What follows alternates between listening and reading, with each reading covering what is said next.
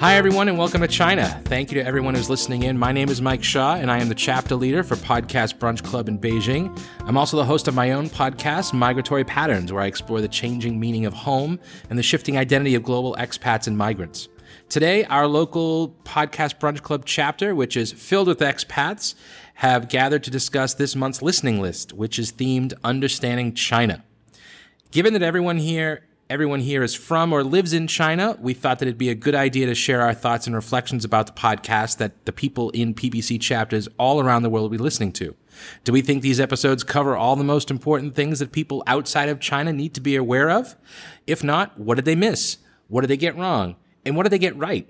We've got a great crowd that's come out to The Local, a favorite bar and restaurant among expats in the Sanlitun section of Beijing, which is an area of town where foreigners have been hanging out and having fun alongside curious and outgoing locals for decades. We're a new chapter. We don't have a set format, so this will be pretty freewheeling conversation, but I'll do my best to try to guide us along so that we talk about each of the podcasts on the listening list, and I'll try to make sure that everyone who wants to share their feedback is included. In that spirit, everyone here, please be sure to introduce yourselves and let us know where you come from the first time you jump in. So let's get started with the first podcast on the list. This is Sineca's The China Questions episode. What did everyone think? Who'd like to go first? So I'll speak up. My name is Joseph. I'm from the United States. Okay. For that episode on China Questions, I would kind of mentally categorize that episode and the book they talked about in the same grouping as a China for Dummies or a China for Beginners book. The kind of thing that I would give my mother, I would give my cousin. I do kind of get the impression that somebody who's fairly well versed in China or somebody who studies China academically would not necessarily gain so terribly much from the book. Some of the essays certainly did sound interesting, kind of diving into specific areas of expertise, but on a broad scope, definitely aimed at a generalist audience rather than a China-focused audience. Yeah, I kind of almost saw the podcast as an introduction to the writers themselves and to the Fairbanks Center, which, if you're a China watcher, which is what Sineca is kind of geared towards, it's a China nerd podcast. If you're already a China nerd, it's almost like an inside club, and these were like, hey, everyone in our club, these are some people that you should be talking to. If you're not a China watcher, you might not be so interested in who those people are. I think it was like 23 minutes they talked about just their background and how they wrote it and how they went about it. And that's okay because I think we're China nerds because we live here. But other than that, I kind of am wondering what other people who don't live in China or aren't China watchers might have thought of it, I was really, because I'm more interested in the tech and the trade war. So that came later, yeah. Because I don't need the intro to China. I was born here, and I was here until I was about 12. So that makes me actually question where I'm from. And that's just, I have a mixed accent of American, Chinese, and British accent. That's really making me feel an outsider to all these places. Did you think that these podcasts, even if not just this one, do you think that these podcasts were interesting to you because it kind of showed you what people who aren't from China, who are looking at it from the outside, think about China and how they think about China? Exactly. I listen to the Intelligence Squared because I'm actually a follower to their channel anyway, and they actually, I'm often amazed by how much the foreigners, to Chinese people that is, understand how Chinese economy is working and how the policies or politics here. And so they actually covers the basics of the politics at least, and they offer a lot of insight about how actually the shortcomings and the strengths in all those sort of policies and just business and the landscape in general. Yeah, I thought that Intelligence Squared was really interesting because everyone who was on there, they are really deep China thinkers. They're policy people. They write books about it. They run think tanks. And they were really well prepared because they tried to cover so many topics in Intelligence Squared. I think it was it 3 or 4, and they only had like 15 minutes for each one, and they kind of kept it strict. You have 90 seconds, you have 90 seconds. But they were all prepared. They had their 90-second blurb on each point. And as a China nerd, as someone who lives here, I wanted to hear more about each topic. Like, I wanted an hour on each of those topics. But I guess if you're not from China, or if you're not living here, that's something that you could actually get a really good overview from. Right. Yeah. Did any of the points in the... So I just want to go back to the first one, because the Sinica one with the writers, Jennifer Rudolph and Michael Sony, that episode for me, I didn't take a lot for, like you said, it was kind of like for new people, like of really, like if you don't know anything about China, China for Dummies, which is I think it would be great for my mom. And I'm kind of considering buying that book as a present, because she loves learning about China, she loves reading about China. You know, she doesn't know all the intricacies, but I think that would be good for her. Now, as people who live in China and have an idea of what China's about, did you think that there was anything in that podcast or any of the other ones that you would highlight as being really important? Like, okay, if you take hey everyone not in China, if you take nothing else from these podcasts, these 1, 2, 3 points are the most important. Did anyone, can anyone think of anything like that? I can start. So for me in the first podcast, the Sinica, the China questions, I thought the most important things were China is the world's fastest growing economy, and the China-America relationship is the most important bilateral relationship in the world. One of the guys, I can't remember if it was Jennifer or Michael, I think it was Michael, said having a basic understanding of China is in everyone's interest. Like, for me, that was the big takeaway for me. It's like, look, you might live in the Midwest, or you might live if you're in the U.S., or you might live in Canada or wherever. You need to have a basic understanding of China. You can't not think about it ever, because everything that happens between the U.S. and China will reverberate out into the world.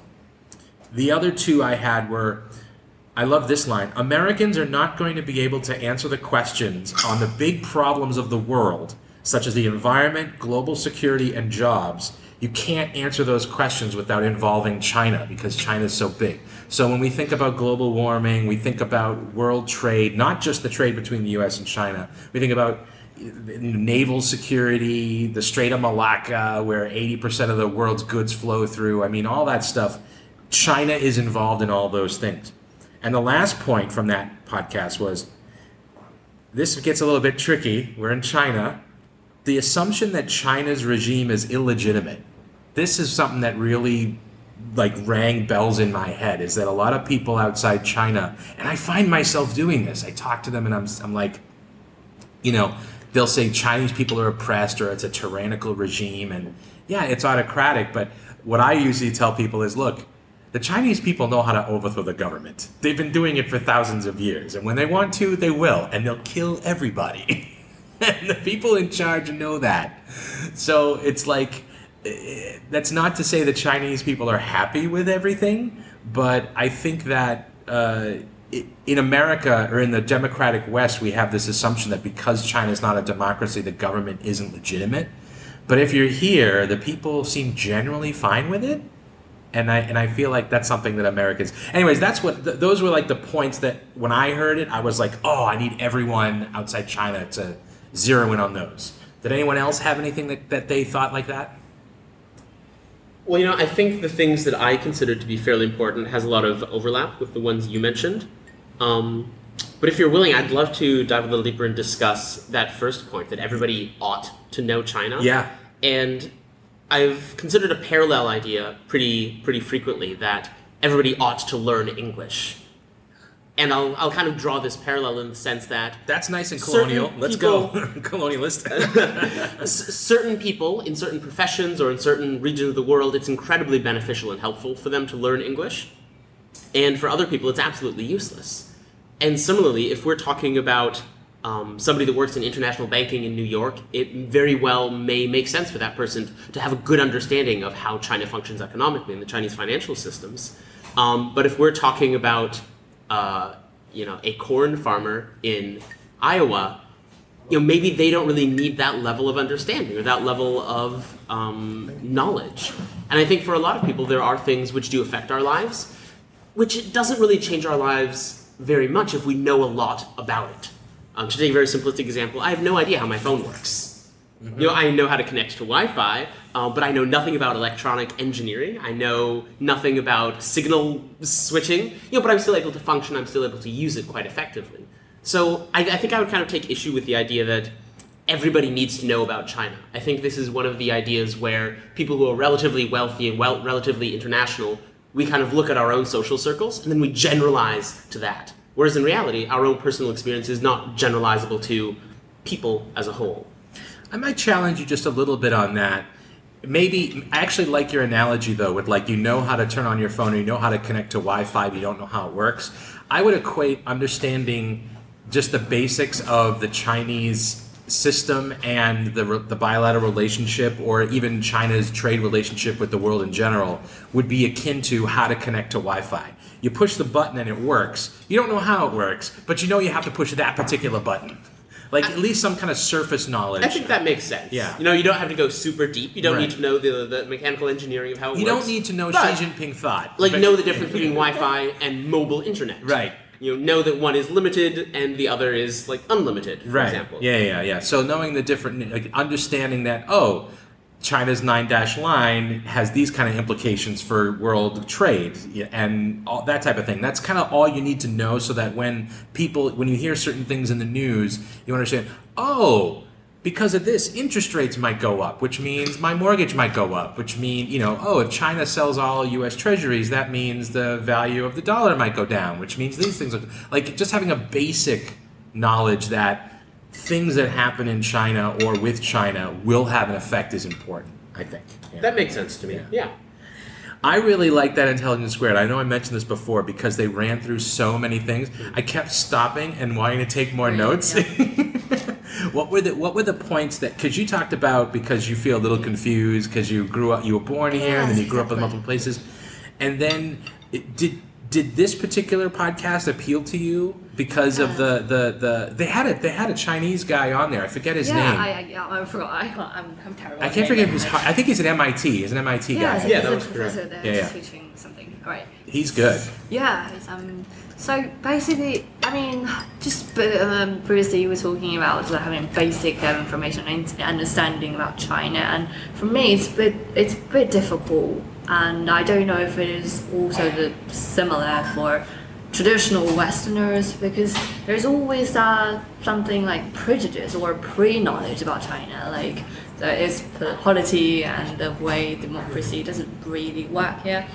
And that sort of kind of already clouded my judgment growing up.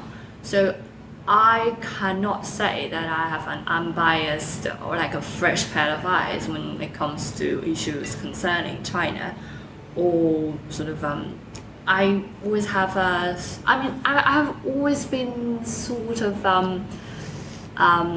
having this dubious skeptical views on things related to China, and and when I was in the United States, and when I talk to most people, they don't really think I'm from China anymore, but they still think I look Chinese, that's for sure. And I am so tempted to go into my podcast mode, because the question I ask people is, where is home and what does home mean? And I get into issues of identity. I just want to hijack this whole thing and start asking, are you Chinese? Are you American? I won't do that. But it's... so basically, in my daily conversations, the topic of China never really surfaced in any context. Any sort of discussion group I go to, because people are not that interested, and it is back to the first question, why people should have basic knowledge about it, and what are the basic things should be learned about. I always sometimes, when people ask me what China is like, I would just hesitate in answering, because it rather depends on... I think sometimes when you find out things, it's more like the things you want to find out And do you get when someone asks you what China is like, do you give a different answer depending on the kind of person you're talking to? Like if you're talking to an American versus a British person? No, because I always ask first, what do you want to know about? Because geographically, or do you want to know the politics? Because I'm quite into politics everywhere, so I know more about politics than about geography, obviously. And if they want to know, like, basically what sort of restaurant they want to check out if they go to China, I think that's mostly, when I pose that question to them, they don't know what they are after, actually. Yeah. That's fair, because you don't know what you don't know, and you don't know what you want to know, and that sort of thing. So I always have difficulties trying to give them a general picture about China, because it's so many things. It's like you tell Chinese people what America is like, or what America is about. It's always difficult, because it really depends on what you want to find, because you want to find out the cultural and the literature and everything. That's totally different from if you want to find out more about the politics or about anything else, where the business environment, it's totally different. It's also different. It's also difficult because China is so diverse, exactly. Which is one of the things that I'd like to get your guys' thoughts on all of this. One of the things that I didn't hear in these podcasts was just the scope of diversity that is in China. There's geographic diversity, there's topographical diversities, there's climatological diversity, there's ethnic diversity, linguistic diversity. And when we talk about, especially in the West, when they talk about China in the media, it's just China. Yep. Maybe they'll mention Shenzhen as being the Silicon Valley, which is one of the things in Intelligence Squared. Well, that's great, but Shenzhen is so different from Beijing. It's just like a complete opposite kind of city.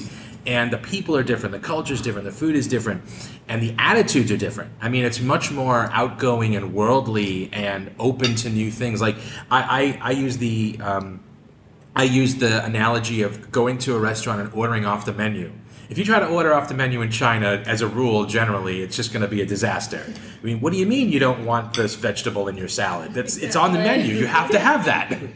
But if you go down to Shenzhen, they will actually work with you. It's just different. They're open to change and new ideas and new things, and they're more innovative. Which a lot of people, I feel like, that gets lost in the translation. It's like if you try to convince China, like if you try to teach a Chinese person about America, only learning about news out of Florida. Like you'd think everyone was shirtless and wrestling alligators and doing crazy stuff. Doesn't it? Are you from China? Are you Chinese? Yes. Just introduce yourself the first time you talk. Yeah. Okay. My name is Rahul. And currently, I'm working in the optical fiber business in Beijing, and I'm working as a salesman. Did you listen? Were you able to listen to any of the podcasts? Yes. Yes. Before coming here, I have watched the Intelligence Squared. Oh yeah. Debate between in that debate there is there is economics from MIT, and also some other people. Yeah, the economist from MIT is really good. Yeah, I wish I wrote his name down. I forget it, but he's very good. Yeah. I think his name is Yasheng. That's right, Yasheng. So for that debate, I watched that debate. I think I think it sort of my understanding of it is sort of because China and the U.S. we have for the U.S. it has lots of trade deficit. So and as a result for China, for China, we have lots of U.S. dollar reserve, because we export lots of stuff to the U.S. Then we get U.S. dollar in exchange. You also actually export things to Europe, and you also get U.S. dollars for that. The U.S. dollar is the world's reserve currency. Yes, so you buy oil, you get U.S. dollars. It's kind of crazy that way. Yeah, and I think I think why to the degree we have a trade war, because because for China, for us, for China, if China wants to spend those US dollars, like I think we have three options. Number one option is to use some US dollars to purchase some high-tech corporations in American high-tech corporations. For example, like as far as I know, like there are some corporations in the Silicon Valley already, like some Chinese investment into those corporations, or the government can use the US dollar reserve to purchase some agricultural stuff from the US, or it can use the US dollar reserve to build some infrastructure, build some port, some railroad around the world, like the Belt and Road. The Belt and Road, yes. That was one of the questions in the Intelligence Square was the BRI. We'll come back to that because I think that's really interesting. I like what you said, how you called out the trade deficit. This is one of the things that I never hear in Western media. I heard it a little bit in the beginning when Trump began his trade war, and I wish Americans and Westerners would understand this, is that the trade deficit is not a bad thing by itself. If you live in a neighborhood and you buy things at the corner store, you have a trade deficit with the corner store. So we give them dollars, but we get things. It's not like we're just giving them money. Like we give money to whoever makes the products, whether it's China or Vietnam or whoever, and they give us goods in return, and they are cheap, and they allow us to increase our standard of living and have more things. And we can debate about whether or not those things should be made in the U.S. and how do you protect jobs. If jobs are eliminated, how do you protect those workers? That's a separate issue. The trade deficit is not the problem. The problem is how do you manage the shifting of the labor force from one place to another? And if the government doesn't do that, it's not the fault of the trade deficit. The trade deficit is our fault. When I go to the store, I choose to buy the thing that's cheaper. That's why Walmart sells things as cheap as possible, because that's what people want. If people want to buy American, they can do that, but they don't choose to. And then we get into these debates about trade wars, and really it's the government just telling Americans, no, you have to pay more. We know you want to buy the cheaper thing, but no, that choice is wrong, so we're going to impose a higher price. And it still doesn't make us buy things in America because it would be more expensive anyways. Yeah. And I was frustrated when they were talking about the trade war that they never got into this thing, because it's always at this high political level and it's never at the real level. For people, what does a trade deficit mean to someone on the street? It means your phone is cheaper. That's what it means. It means this job over here goes away because the factory moved. Okay, so that's not the fault of the trade deficit. It's the fault of the government for not managing the transition from one kind of industry to another. Like in Massachusetts or in New England, we used to be manufacturing. The Industrial Revolution in America started in New England. We have these beautiful mill towns, right? And there's little canals. You can go to this city called Lowell, and there's canals that connect these old 18th century, 19th century warehouses where they used to build all the textiles in America came through there. Well, in the late 19th and early 20th century, all those factories left New England. And where did they go? They went to the American South. And now the American South lost all their textiles to China in the last, century. So this is not something that's new. It happens all the time. So, but now if you go to New England, we're one of the richest parts of America. Why? Because we made a decision to transition our economy to other things: knowledge, healthcare, medical science, high tech, all this stuff. It's not easy. It's not painless. But that's just the constant evolution of economy, and they never talked about that in there, and that frustrated me. But also, it's true. Sorry. But also, I think President Trump fight this trade war. I guess they based on the unfairness in the competition. So, it's true that the labor-intensive industry moved out of the United States and Europe in general. But when working conditions in the new factories, they can be unethical. Oh no, we up our labor standards in America, so we export cheap labor to other countries. We up our environmental standards because we want clean air and clean water, so we export the dirty industry. We export not just jobs, we export our lower standards. But still, it's globally it's talking about the climate and everything. So, low standards isn't actually good. Basically, it's like globally everyone is trying to live on cheaper product because at the cost of environmental disasters abroad, basically. Yeah. But that also, I think that's sort of muchly how economy works. But still, if you really, I don't think that's sort of it's not, say, for India or China or Vietnam to accept that lower standards just because they need the money or whatever, because they're just my idea is that the Chinese or these less developed part of the world, their government are trying to exploit the lower standard to impose them on the local people, so that they can get foreign currencies, foreign reserves. Well, that's another thing. So, if you go to Vietnam, where a lot of Chinese jobs are now going to Vietnam, especially North Vietnam. If you go to Vietnam, a lot of times people in America will complain. They'll say, American workers can't compete with people earning $3 a week in Vietnam or $2 a day or wherever the figure is. But the flip side of that is, if you go to Vietnam, you can have a meal at a restaurant for $1.50. It's like the cost of living is cheaper. It's not like this money isn't good to them. We can have discussions on what the minimum wage should be and what labor standards should be, and those are things we should do. But to just reduce it to Americans make $20 an hour versus Vietnamese who make, $3 a day, that is not the whole story. Because if that Vietnamese person only has to, I was exploring moving to Vietnam last year. There was a possibility my wife and I would move to Vietnam. And we were just looking at, do we move to this city or this city? What are the costs of living?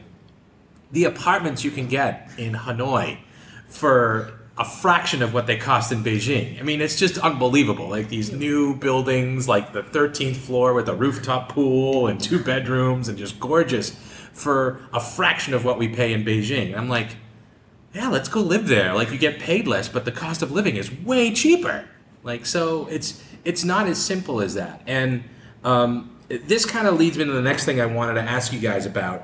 A lot of the stuff that we listen to on this podcast list, and indeed a lot of what's in the media, is very adversarial. So it's very much America versus China. We live here, so I never feel like we're against China. I feel frustrated that we don't try to work more with or harness or try to ride the wave. I see stuff happening here. I'm like, man, why aren't we taking advantage of all the opportunities that are being created by what's going on here? So I've got a question directly about that. Yeah. When you say we, do you mean America as a whole? Do you mean foreigners living in Beijing? No, I think foreigners living in Beijing do it. That's one of the things we do here. We're riding this wave, man. That's why we're here. That's what I'm doing here. But yes, America in general. And it's kind of tough to say West and include America these days because of the policies of the government.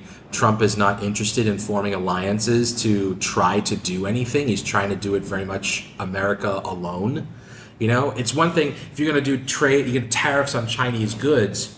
One of the things that was mentioned in one of the podcasts, I forget which one, but if you do tariffs on China, well, guess what? China is just going to go and get their things from another country has tariffs, so we lose customers. But if you had, before you imposed tariffs, worked with those other countries to align your policy, then there's nowhere for China to go, and you can box them in and try to bring them into the system that exists. Instead, America's just going up against everybody. It makes no sense, So, I have. Sorry. Okay, I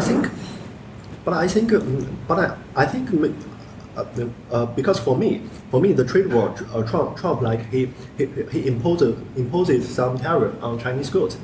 I think that can have some good effects in the end of the day, because it will force China to more focus on like improving the living standards of the local people, improving the purchasing power of local people, so they can spend more money on their own produced goods.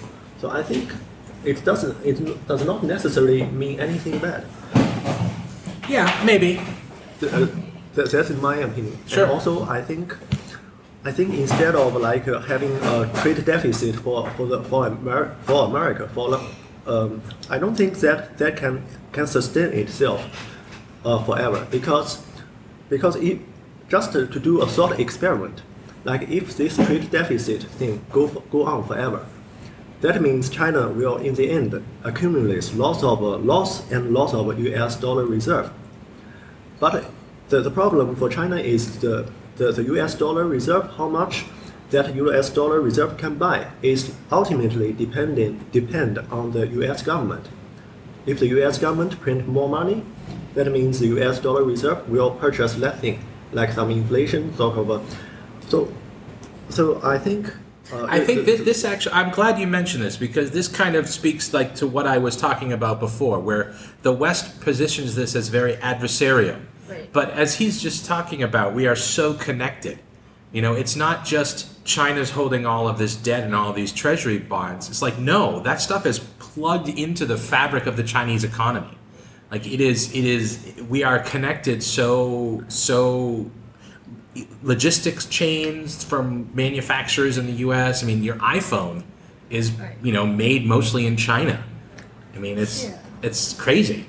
So my idea about this adversarial relationship is more about on the government level instead of then among the peoples. Because first, my experiences in the United States is like nobody really cares what's happening in China or where China is actually. Well, but I think I agree with you in terms of regular people, but the media, the way the media presents everything, it's very adversarial.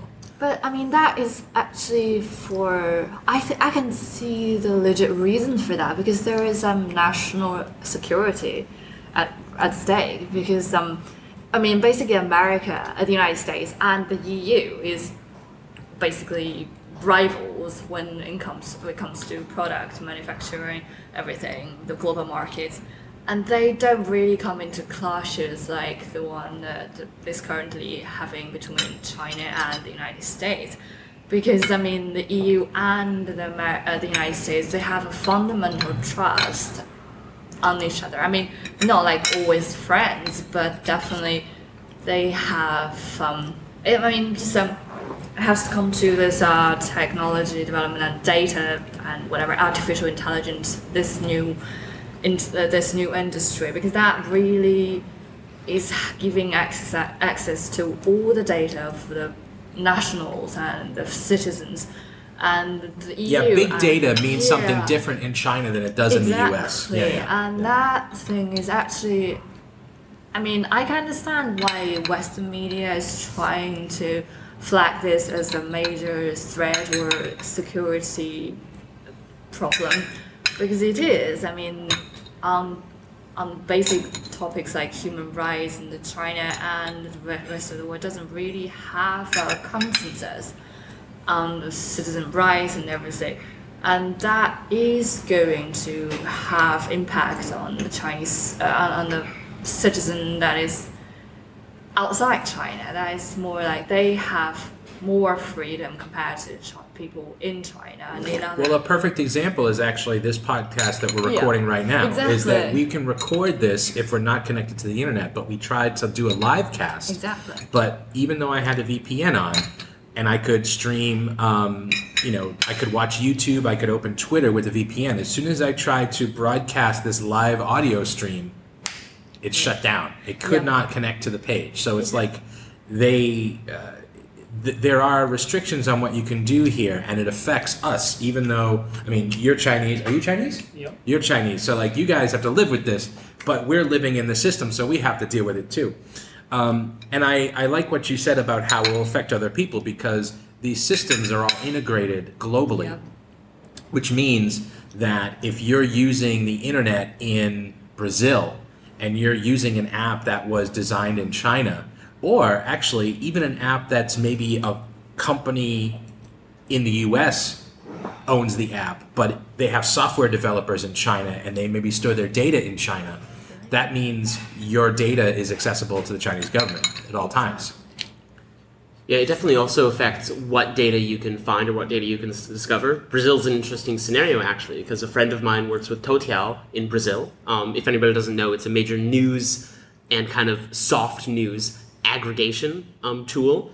And good luck trying to search anything controversial on Toutiao if you're in Brazil and you're searching in Portuguese, because the chances that you'll find anything are pretty slim, because it is a Chinese organization. Your data is in China. So it's the same way that if YouTube decided they wanted to censor something politically sensitive in the United States, YouTube's very popular in Thailand, very popular in Japan. No young Thai students would learn about atrocities in American history. Yeah. What do you think about the adversarial tone in the media in the West? Do you you're here and you actually live in a part of Beijing that there's not a lot of foreigners, so you kind of are in more China than I know I am. But do you feel like when you talk to people back home or when you read the news, do you feel like, oh man, they're leaving that out? Are you just kind of like frustrated that you're not represented? Absolutely. I think people also, especially in America, some people get really comfortable. And so if whatever they're told, they kind of go with that as opposed to doing their own research or talking to someone that they know that's actually in it and dealing with it. So I do get frustrated sometimes, and I'm like, that's not the whole picture. People will come to me, especially since I'm here in China, family members will be like, oh, what do you think about this? Or, what's going on with that? I'm like, well, that's a small piece of the big picture, and then I have to explain the full story to them. They obviously get understanding then, but yeah, it's frustrating. What are some of the things that you always find yourself having to explain to people back home? They have an idea that it's very militarized here, that it's police in the streets and it's very militant, strict that way, and it's not in the sense that they think it is. Like, they fear that I'm going to get legal you're gonna get arrested, or something like that, just for walking. I'm like, it's not like that. It's so interesting. God, it's so interesting you say that, because the attitude, the feeling in the U.S. right now is if you're quote illegal or you're an immigrant or something, everyone's suspect. If you're brown, especially, you're gonna get rounded up. Whereas here, no. Yeah, I personally haven't had any form of that. I haven't faced any form of that with me, so I can't speak to that. But for the most part, most of the people that I know that are also brown or minorities in other senses, they also have the same story. Like, no, we don't get harassed by the police. It's really not a big deal as long as you do what you're supposed to do legally. Like, you're not just out here causing a scene or as long as you're not like hurting someone, they'll pretty much let you do whatever you. It's actually this weird kind of reverse privilege, like that happens because you're a foreigner. Again, you live in a weird part of, well, not weird, but you live in a further out part of Beijing than most of us do. But we're in this Sanlitun district. There's so many embassies here, so there's tons of foreigners. And if anything, they just leave you alone because they don't want to mess with you. They don't know if you're working with an embassy. They're like, oh, I guess foreigners are just crazy like that. Like, I've seen people wear the craziest stuff, and they just kind of nothing. Yeah. I guess that's more like, the Chinese people, because I'm bilingual and I still have family here. So basically there's a 2-tier of treatment. And so basically I think foreigners, especially foreign look individuals, have more immunity to all the difficulties that it's privilege, but it's also a little bit of like, oh, he's just a dumb foreigner. Like, I've had that happen to me. Like, oh, he doesn't know, he's a dumb foreigner. Do you have that with foreigners? Are they dumb foreigners? Actually, I have some experience. Yeah. Because before coming to this city, I worked in Shanghai for quite a while, and I remember there is an experience. Like, I was with a friend. He is from Chile.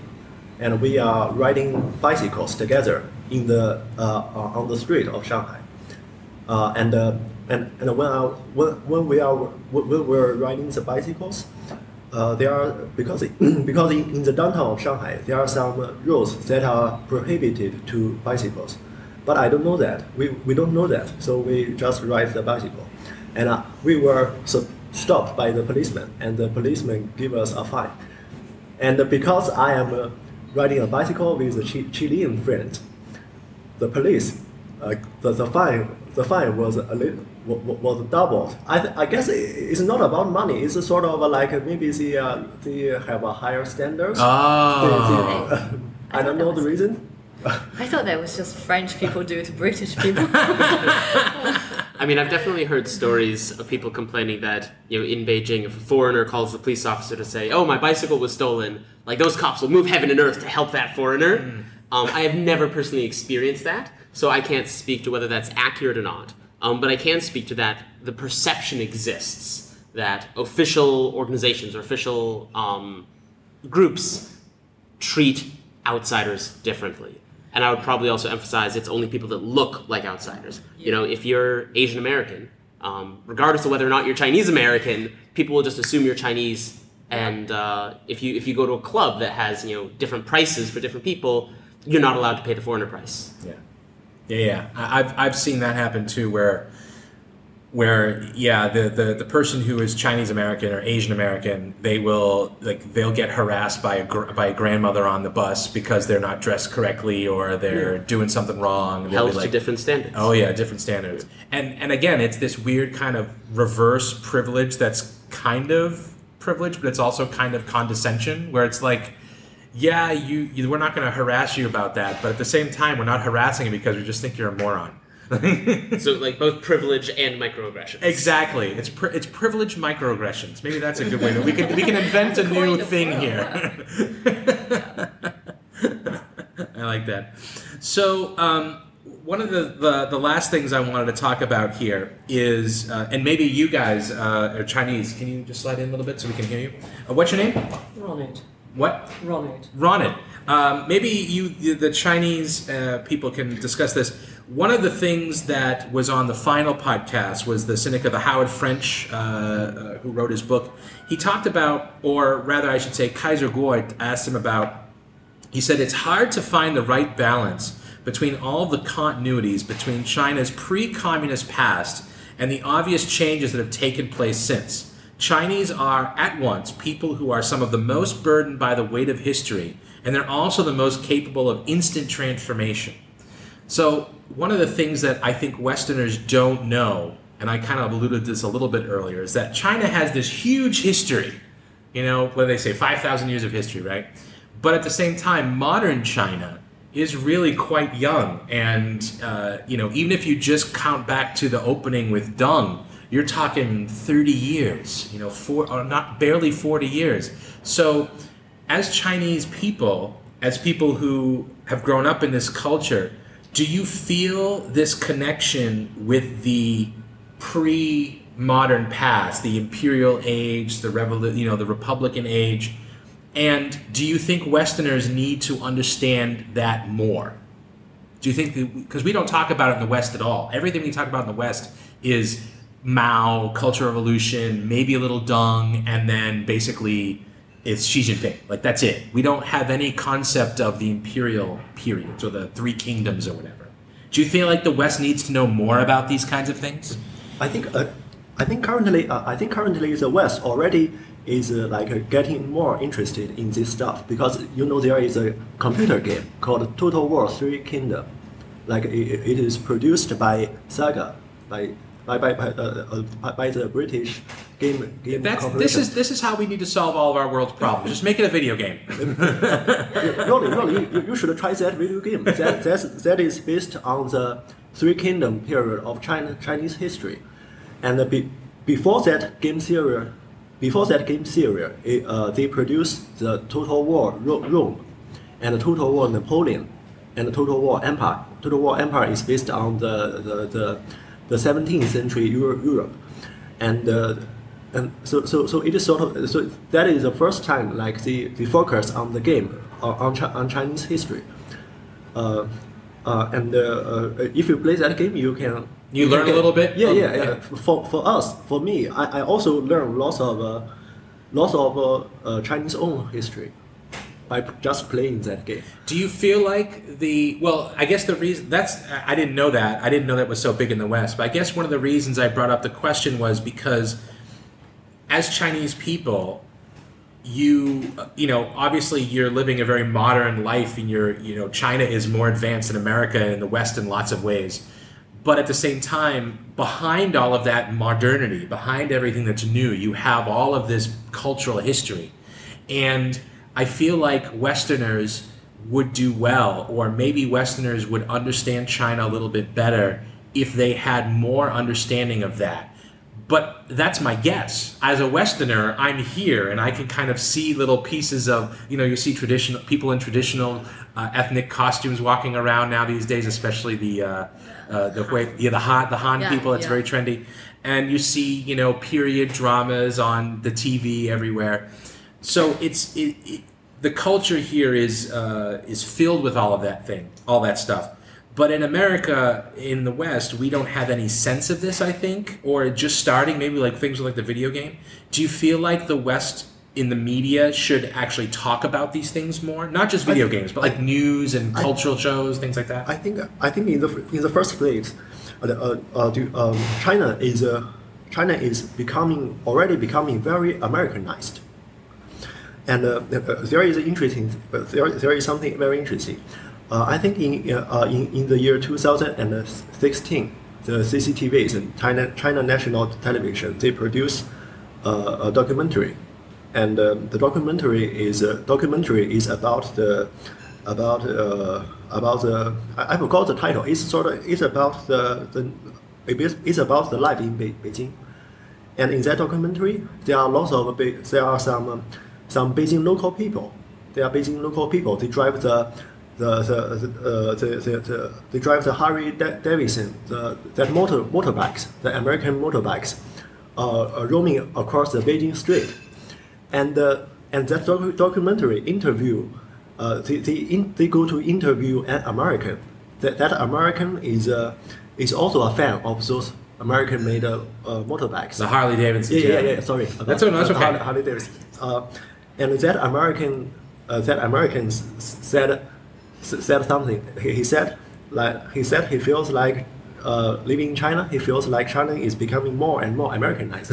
But that part, if you that in that documentary, the translation, the Americanized translation was deleted. Deliberately deleted. So it just. It's sensitive. Yes. So this idea is very sensitive. Yes. So this is how in China the television works. I when I go back to America, English is very famous for stealing words from other languages. Of course, we're thieves. And masala. Masala, rendezvous. I think that America hasn't stolen any Chinese words yet. We've stolen long time no see. We've stolen some English translations. But I think "mafan" is a word that's gonna come. I mean, it's such a great word. When I go back to America, when my wife and I we go back, we will actually say to people, "Oh, that's "mafan," and they'll go, "What?" We have to explain all the time. I think America could do well to become a little more Chinese. We need to steal some things. We're very good at stealing things. We need to steal some things from China. What do you think? What do you think? Americans should steal from China? Maybe mahjong. Mahjong. Yeah, what are the ways that America could integrate some ideas or cultural practices from China, in your perspective, that would make America a better place or would improve American culture? I'd love to see the meat behind this idea. Okay. Well, I would challenge the word improve because I think I think any change in culture is always perceived as a threat, even though it happens naturally over time anyway. But some of the things that I like about China that I wish I would see more of in America, or that I think will come to America more as we connect more. I think some words like "mafan." I think some food. I think real Chinese food, not the crap American Chinese food that you eat. I mean, I can't even smell American Chinese food without feeling nauseous. I mean, it's just so gross after you've been in China. Real Chinese food would be great. So I just want to say for the record that for all the listeners, I'm an individual who loves both Chinese food and I also love American Chinese food. I think they are two distinct cuisines that have a relationship and they are both delicious. Actually, General Gao's chicken is related to a couple things you can get here, but everything else, there's nothing. It's just awful. The crab. Oh, the something crab cake. Crab meat ragout. Crab What rangoon. is it? Oh, good. It's gross. I think the ability to adapt is actually something Americans don't do well. We are very stuck. Absolutely. No, Americans settle. Like, you go back to America and things, there's a tendency to want to keep things the way they are. You know, we want to feel like this is our community, this is the way things are, we want it to stay this way. Even if you think about something like transportation, you know, like, oh, we can't have Subway because people want to drive, or like we can't, there's no feeling that we need to improve ourselves. In China, you can it's impossible to compare the ways that China develops with the ways in terms of building infrastructure. For just an example, with the way America does it, because you have labor standards and property rights and personal rights, things like legal challenges, things like that. But you can't deny that in China there is an attitude. There is a general national consensus. We need to improve. We need to build up. We need to make new things. We need to improve the way we can get around, give ourselves a better lifestyle. We don't have this attitude in America. I think maybe that is not true. I think lots of people around the world always want to have a better living standards. That is a universal human desire. I don't think that is. You need to visit America. You need to see the crap that we put up with in our transportation systems. I think it's more so like work ethic. Work ethic. Yeah, because here in China, they have a very strong work ethic.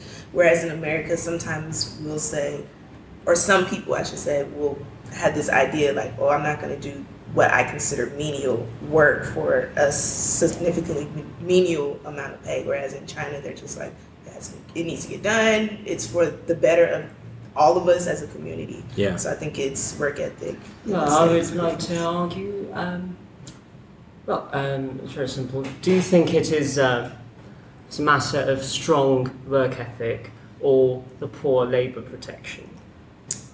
That's a good... But after all, is it surprising that you're talking about a third world country, a developing country with a developed country? I mean, they've got so many people in this country not able to, feed themselves properly. Yeah, people forget there's still like 300 million people living in abject poverty here. Well, I succumb to that because I don't find the working ethnic here is really sort of a higher standard or really comparable to the customer service in the United States.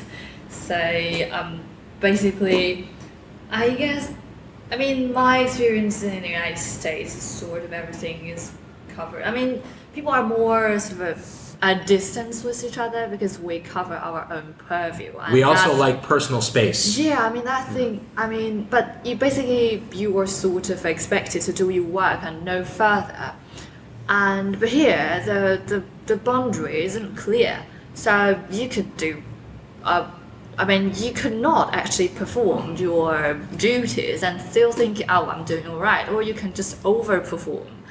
Or just to the degree that you're actually intruding the customers or whatever's privacy, and you're still thinking I'm doing the right thing. I think there is a lack of this sort of a concept of boundary or like the difference between working purview and other duties, and that really makes it sort of vague. So basically, you get a random experience when it comes to all sorts of things like. Legal help or visit the grocery shop and everything.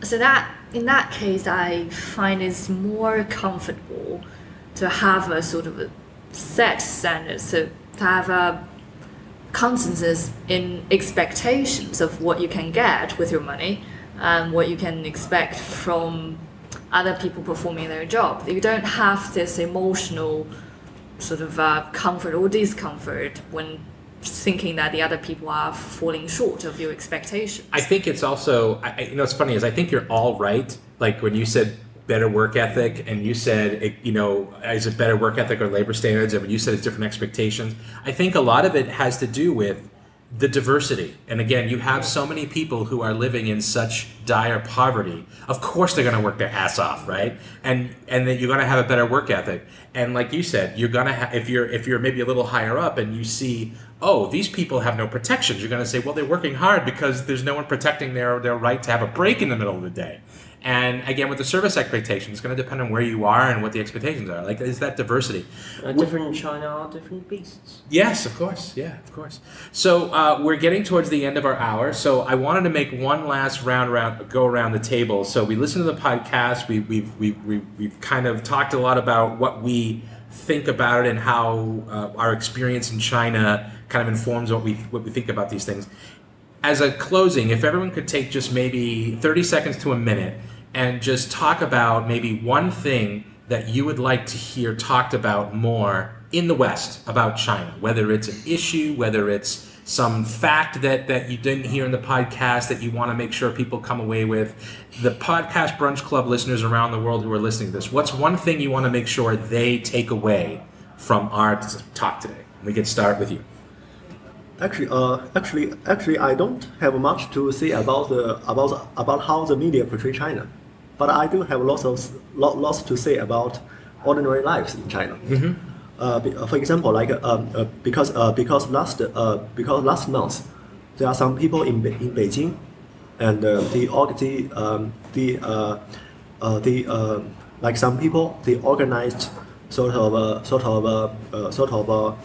activities in the Beijing metro, like they holding some boards, like telling all the people commute to work that they are overworked. And I have seen some, not on the subway, but I have seen some of these protests in my office building where I used to work.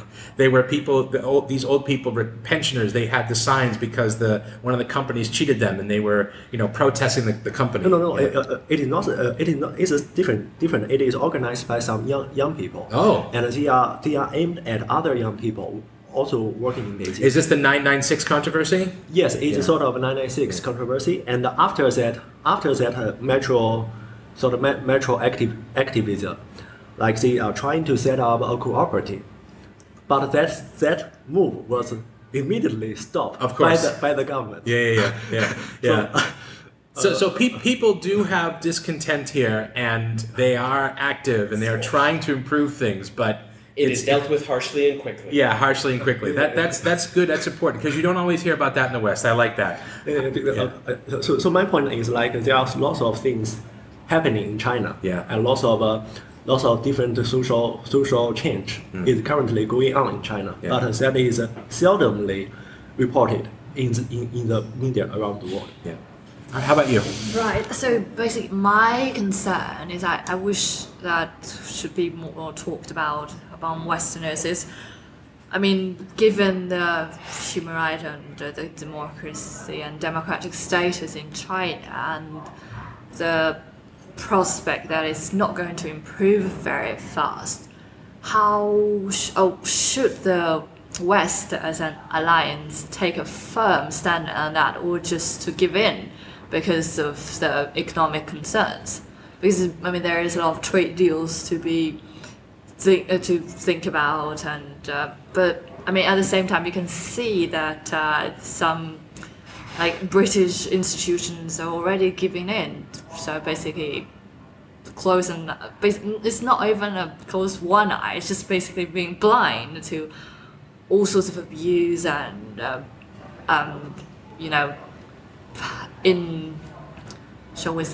injustice that's happening associated with their operations. And I don't know. So basically, my question is, to what degree should we stand up for our values? And Yeah, I like that. I would say for people to be open-minded when they listen to someone who's been here in China and think about how their experiences relate, or how it is for people that born, bred, and live in China as Chinese people, just think about the fact that people live differently than you all over the world, and it's not necessarily right or wrong or better or less. Just different. Yeah, and it's no problem, but just be more aware and don't just listen to what someone says, but also do research on your own to gather your own perspective and thoughts about it. I would piggyback on that and say I would like Western media to actually talk to more people who live here, not just locals, but foreigners as well, like people who can speak to what it's like here from a foreign perspective and maybe translate the experience a little bit better. I like that a lot. Yeah, thanks. One thing that comes to my mind is just understanding Chinese opinions more, understanding Chinese perspectives, especially for issues that are controversial or issues that are really sensitive.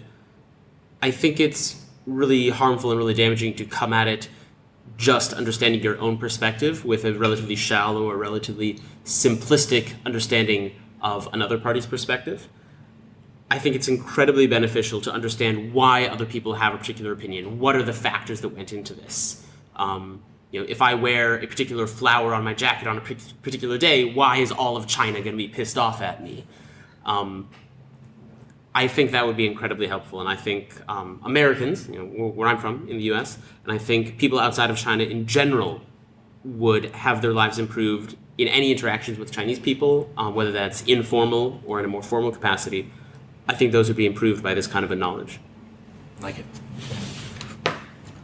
I would like to say I hope people can focus more on the post-millennium generation of China. They are, after all, the future backbone of China's economic growth, and their consumption preferences will certainly affect the businesses in the next 20 to 30 years' time.